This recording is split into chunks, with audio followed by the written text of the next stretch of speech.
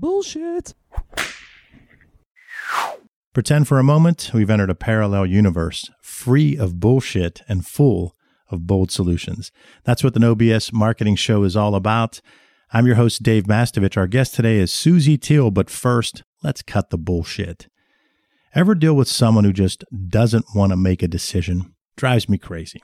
That's why I'm so interested in a series of experiments conducted by researchers at Northeastern and Indiana universities, in which participants could either accept or hand off responsibility for stuff like choosing hotels, meals, and other tasks for themselves or for someone else under a variety of conditions. Made me think of my family trying to decide where to go for dinner and how that becomes more difficult than some of the work tasks that I have. But the study showed that participants were more apt to delegate decisions when the consequences would impact other people and when all the options were unappealing. This thought process was driven by a desire to avoid blame or criticism and to not feel responsible if something bad happened to another person. The researchers found that when participants did delegate, they did so when they could defer to someone of equal or higher status, someone who would be deemed responsible for the outcome. In other words, they wanted to pass the buck to their boss or someone in authority. As a leader, leverage these results to help with your delegation. Reassure team members that they won't be blamed or criticized for a bad result. That's easier said than done because feedback is often perceived as criticism. Be clear about how the feedback is designed to help them grow personally and professionally, and how we're trying to help the company or team to grow and learn from past experiences. And for those of you who just instinctively pass the buck or misperceive feedback as criticism, I won't say cut the bullshit because that might be misperceived as too harsh. I'll say think back to this study the next time you're about to become defensive or run from a decision. The No BS Marketing Show is brought to you by audible.com. Get a free audiobook download and 30-day free trial at audibletrial.com/nobs. Try a book like Modern Romance, an Investigation from the hilarious Aziz Ansari. You can download it for free today. Go to audibletrial.com/nobs. Again, that's audibletrial.com/nobs for your free audiobook. Over 180,000 titles to choose from for your iPhone, Android, Kindle, or MP3 player. Our guest today is Suzy Teele, founder and owner of Aceda, which helps companies gain a competitive edge, acquire customers, grow sales, build teams, and become market leaders through the rapid development and implementation of successful people, product, marketing, sales, and business development strategies. Suzy has spent her career helping companies grow profitably to become market leaders. She's an active advisor and mentor to the Pittsburgh community, especially to startups and women-owned businesses. And she teaches courses on digital marketing, strategy, and entrepreneurship for various organizations. Suzy, welcome to the show. Thank you. Great to be here, Dave. We're excited to have you, and I can't wait to hear a lot of your success stories because I know it'll help our listeners, young and old. So let's start by having you walk us through your educational background and your career journey. Certainly. Well, I'm a proud graduate of Indiana University of Pennsylvania, or IUP, for those who are listening locally, and was a business major there through the Eberly College of Business and Technology, and decided pretty early on, actually in my freshman year, that I wanted to focus on technology based upon the first class that I took. I was very excited about something that was so new and different at that point in time, and that was really during the time when computing in business was really just starting to take off. And so I graduated with my degree in what was called MIS, Management Information Systems, and was very lucky to be chosen from about 150 applicants to be a management trainee at a large bank in the Pittsburgh region. And so I spent a year in their data processing department learning all about computers, how they work, how you support them, what you do when they don't work, and continued working at that organization for about 8 years. And was really given the opportunity to grow both in the department and also take a role involved with bringing new applications to market. someone who had hired me at that bank called me to come work for a software company. And my career really took off at that point. So I left the bank and went to go work for a software company. And actually, I'll go back. I was 4 years at the bank, 8 years at the software company. You know, when you get old, it kind of all runs together. And the software company that I started at was called Legion. It's no longer in existence, but when I started, it was about 200 employees and about 20 million in revenue. And when I left 8 years later, it was $500 million in revenue, over 3,000 employees, and the 8th largest software company in the world. Wow. Now that's serious growth. What was your role there? So I had 11 jobs in the 8 years that I was there. I started as a technical trainer, and then got into what I found was my passion, something called product management. And product management is all about figuring out how to bring new products to market, how they should be priced, who you're competing against, how they should be positioned, what new capabilities and features should be added and when. And I found that I was really good at that. And so I kind of grew up in product management at this company, Legion, and went from one product to running a product team, and then during the course of that time becoming the general manager of about 35 software products, about a $220 million business. I had 200 people working for me in 8 locations worldwide, and we were responsible for about 35 software products. And so my path really from Legion was to teach people about products, to actually run a very large business unit. And then when I was in that role, I got a phone call from the CEO that asked me if I wanted to be the VP of HR, which was right out of the blue, like completely unexpected because I had no HR background. I had never, indirectly, I was doing HR every day with 200 employees, but not a traditional HR person. And he believed that people who understood the business were better HR managers and VPs. So I took that role on, and 4 months after I took the role on, it was announced that our company, which was public, was going to be acquired. And it was the largest acquisition in software history. So I spent 9 months helping my company be acquired. And then I left to go to, and I didn't, because I didn't want to be part of a very large organization. I left and went to a smaller software company that was in the Pittsburgh area. And the 4 years I was there, we grew from $2 to $15 million. And what was your role there? My role was a VP of marketing, and I was also an executive officer of the company. So my responsibility was both product management and marketing. So everything that had to do with building our brand, building our message, I was responsible for, as well as the products themselves and, when they came to market and what they would do and things of that nature. I also met my husband at that company, and we left to start a consulting firm, Aceda.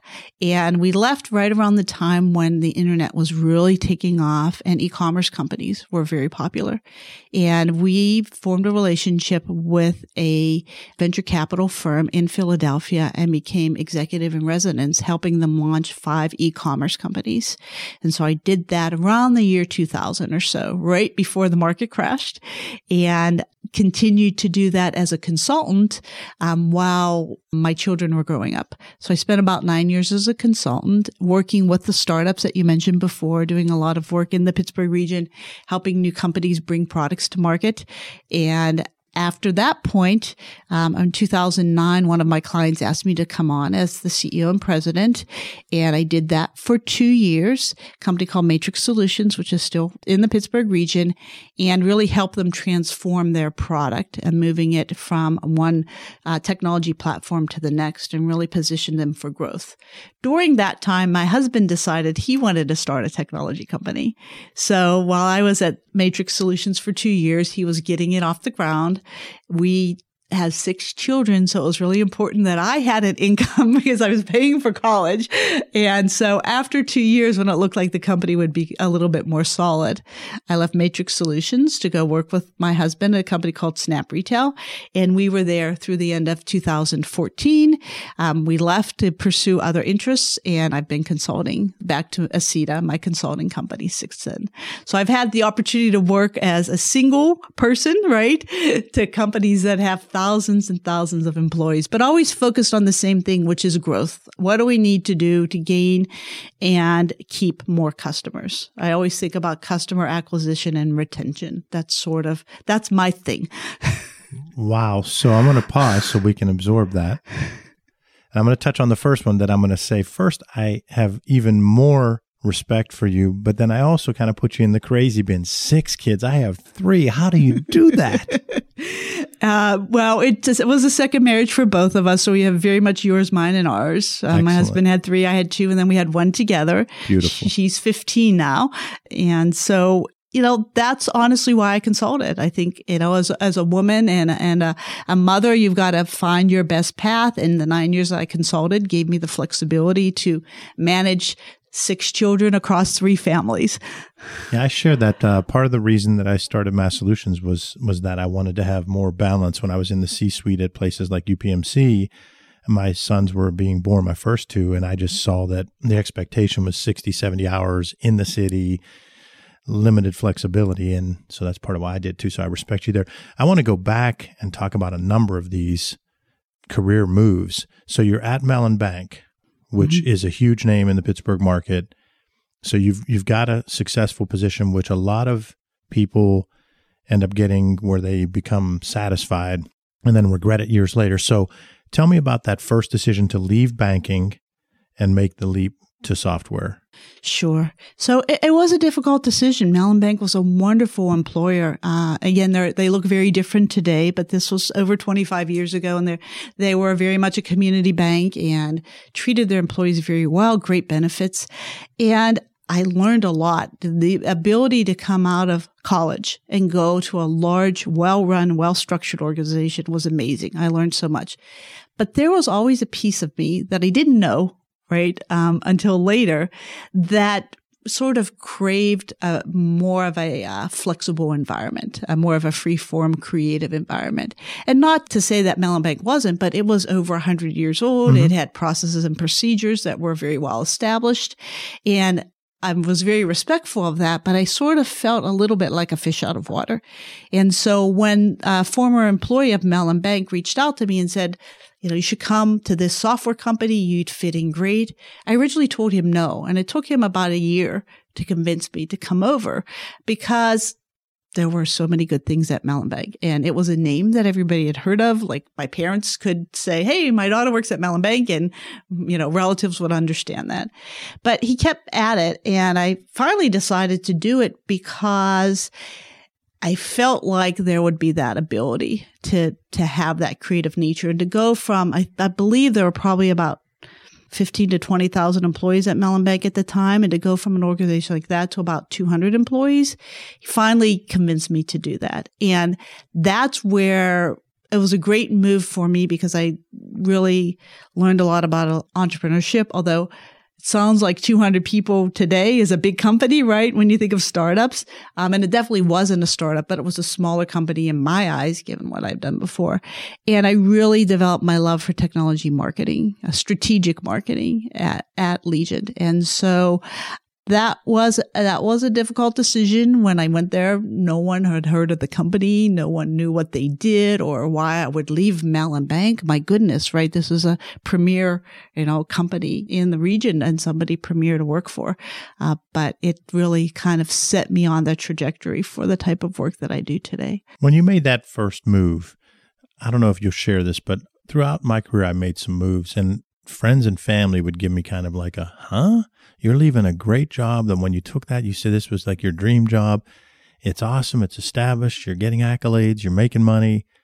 Why are you leaving that? And then a couple years later, why are you leaving that? So did you get some of that, friends and family? I definitely got it when I left Mellon Bank, again, because it was a well-known, trusted brand, and it was a great place to work. There was nothing negative about working there other than my desire to try something different that really wasn't in that environment.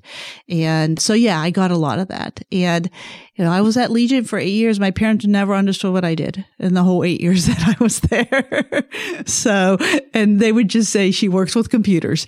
And that was, and that's all my aunts and uncles would say, yeah, Suzy's doing well. She works with computers. And that's about the level that they could comprehend what I did. So then, though, you make another move that would be considered risky and aggressive and assertive. And I'm saying from a positive standpoint, but a lot of people would be afraid to make a move. You went from one discipline to another and you jumped to the HR. Mm-hmm. Well, that, like I said, was a call out of the blue. And sometimes those are the things that affect your life the most, right? Completely unexpected.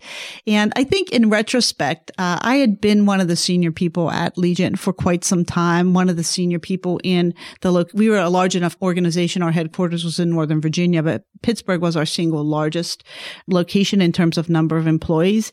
And I think the CEO, when he knew, which I didn't, that there was the likelihood that this acquisition was going to go through, I think he made a deliberate decision to put someone that was respected and trusted in HR, knowing how critical the HR function was during an acquisition.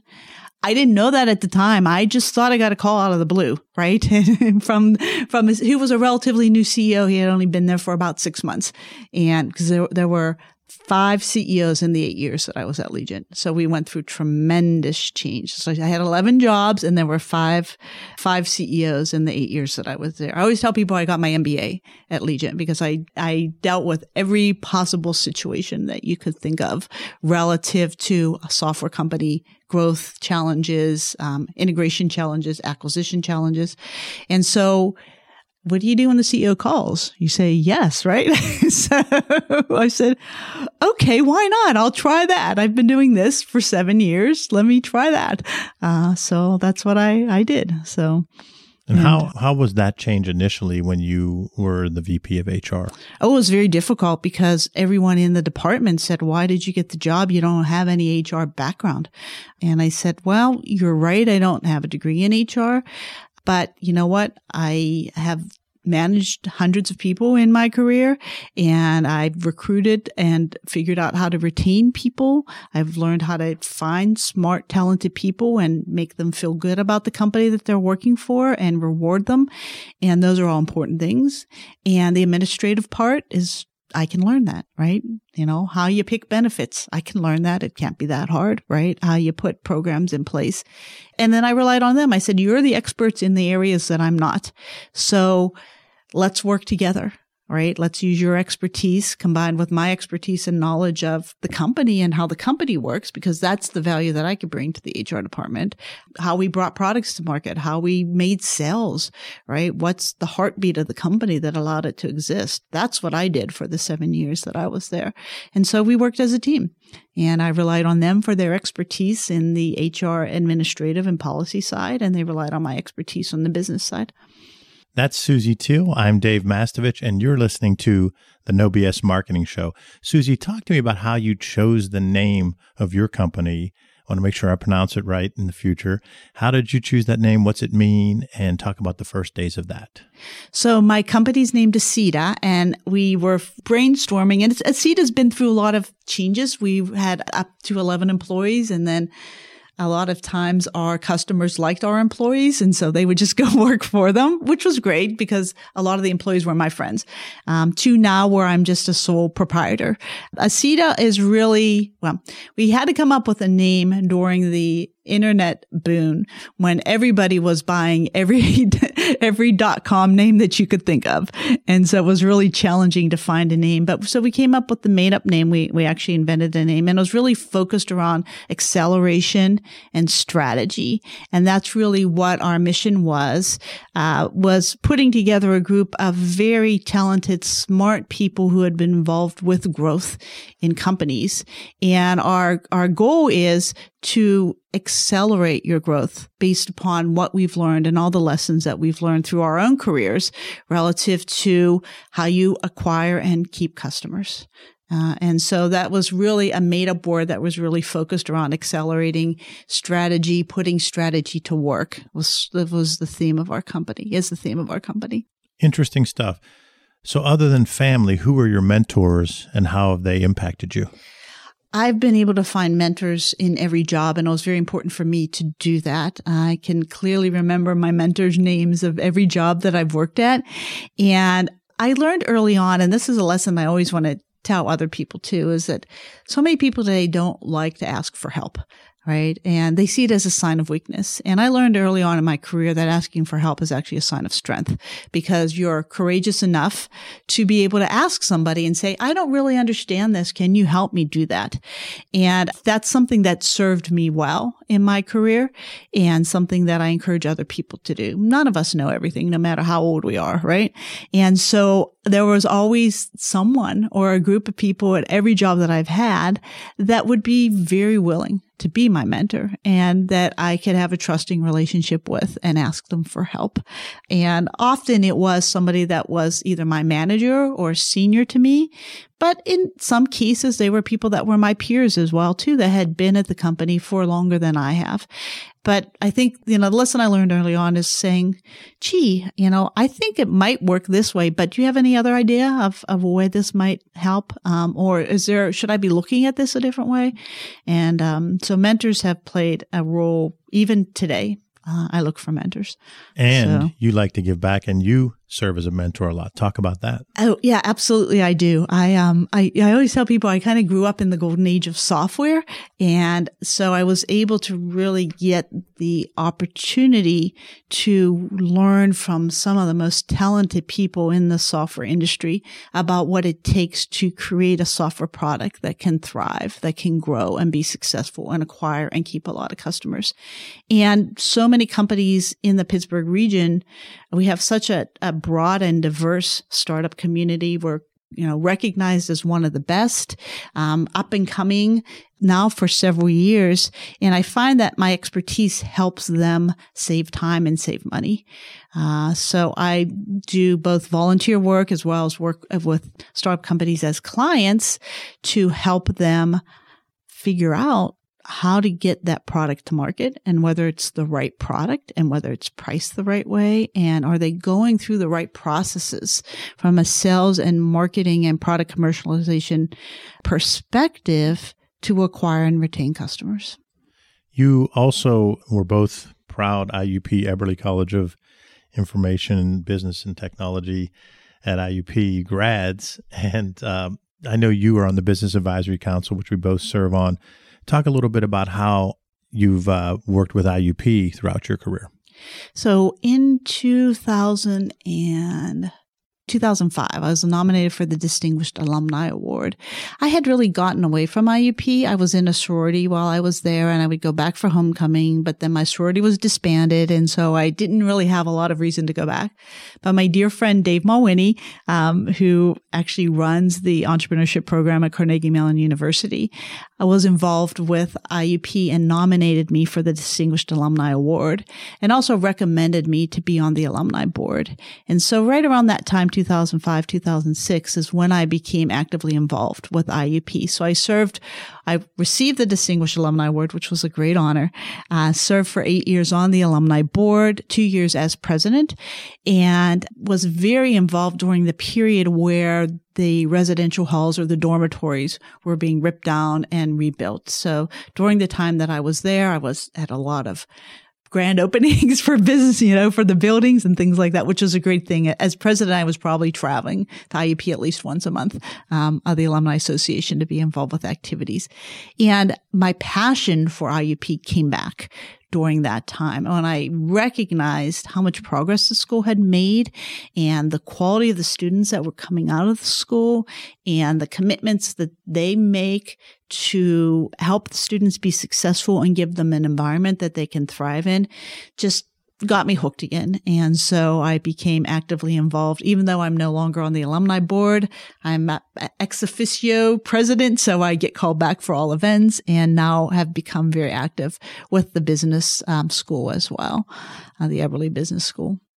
So talk about a learning experience, because this is the no bullshit marketing show. So we have to put you on the spot. Talk about a learning experience when maybe you were a BS employee, a tough boss, or your communication wasn't what it needed to be. Looking back, when do you think you might have been guilty of some BS? What'd you learn from it that might help our listeners? So I go back to something that was probably at the time felt the most devastating in my career, which turned out to be the best thing that ever happened to me. And that was when I was at the software company Legion, and I was a rising star. There were several of us. I was in product management. I was doing well. But as I mentioned earlier, we had 5 CEOs over the 8 years that I was there. And so there was always this churn of, well, there's somebody new coming on board. And we were reorganizing all the time too. So I felt very confident and solid in my reputation and my expertise and my contributions at that time. And a new management team came in as a result of an acquisition.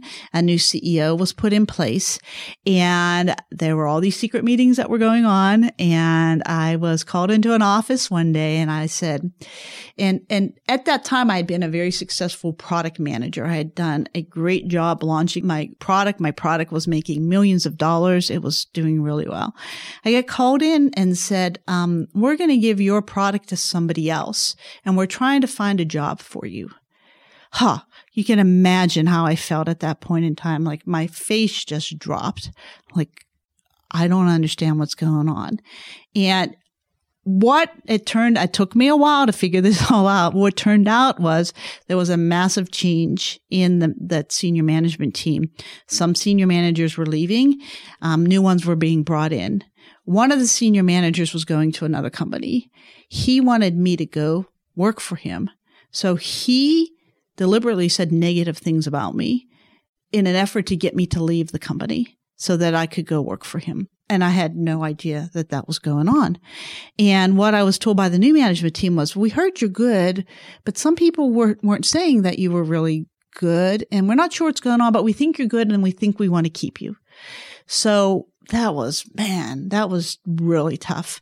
And so they invented this job for me that was called Director of Strategic Programs. And it turns out that was the best career move I could have ever had, even though, and I was very sad because my best friend at the company was another product manager. She was given my product to manage, and she's like, this is your product. I feel so bad. I can't believe that they're doing this. But as Director of Strategic Programs, I got to work on a relationship with IBM, the biggest software company and hardware company in the world at that time. And that was back when they were making a lot of hardware and software. And I got to work with the CEO of the company on a relationship with IBM. And he took my recommendation for the type of relationship that we should have. And so what was a horrible time perceived in my life, where I got booted out of something that I love to do, turned out to be good. But the lesson I learned is take control of your brand. Take control of your identity. I just assumed that people knew that I was good. And so I wasn't proactive during that transition period to reach out to anybody and say, hey, this is what I like to do. Hey, let's make sure that you let me do this job. I kind of let the people around me that I thought were taking care of me take care of me, and they didn't. Right? It turned out okay, but they didn't. Interesting story. And I cringed when you were telling me that, because when I was in some of those bigger companies, the secret meetings and wondering why you weren't invited to a meeting, all that stuff brought back some memories. Yeah. Tough times. Yeah. Hear more of my interview with Suzy Teele on part 2 of the No BS Marketing Show.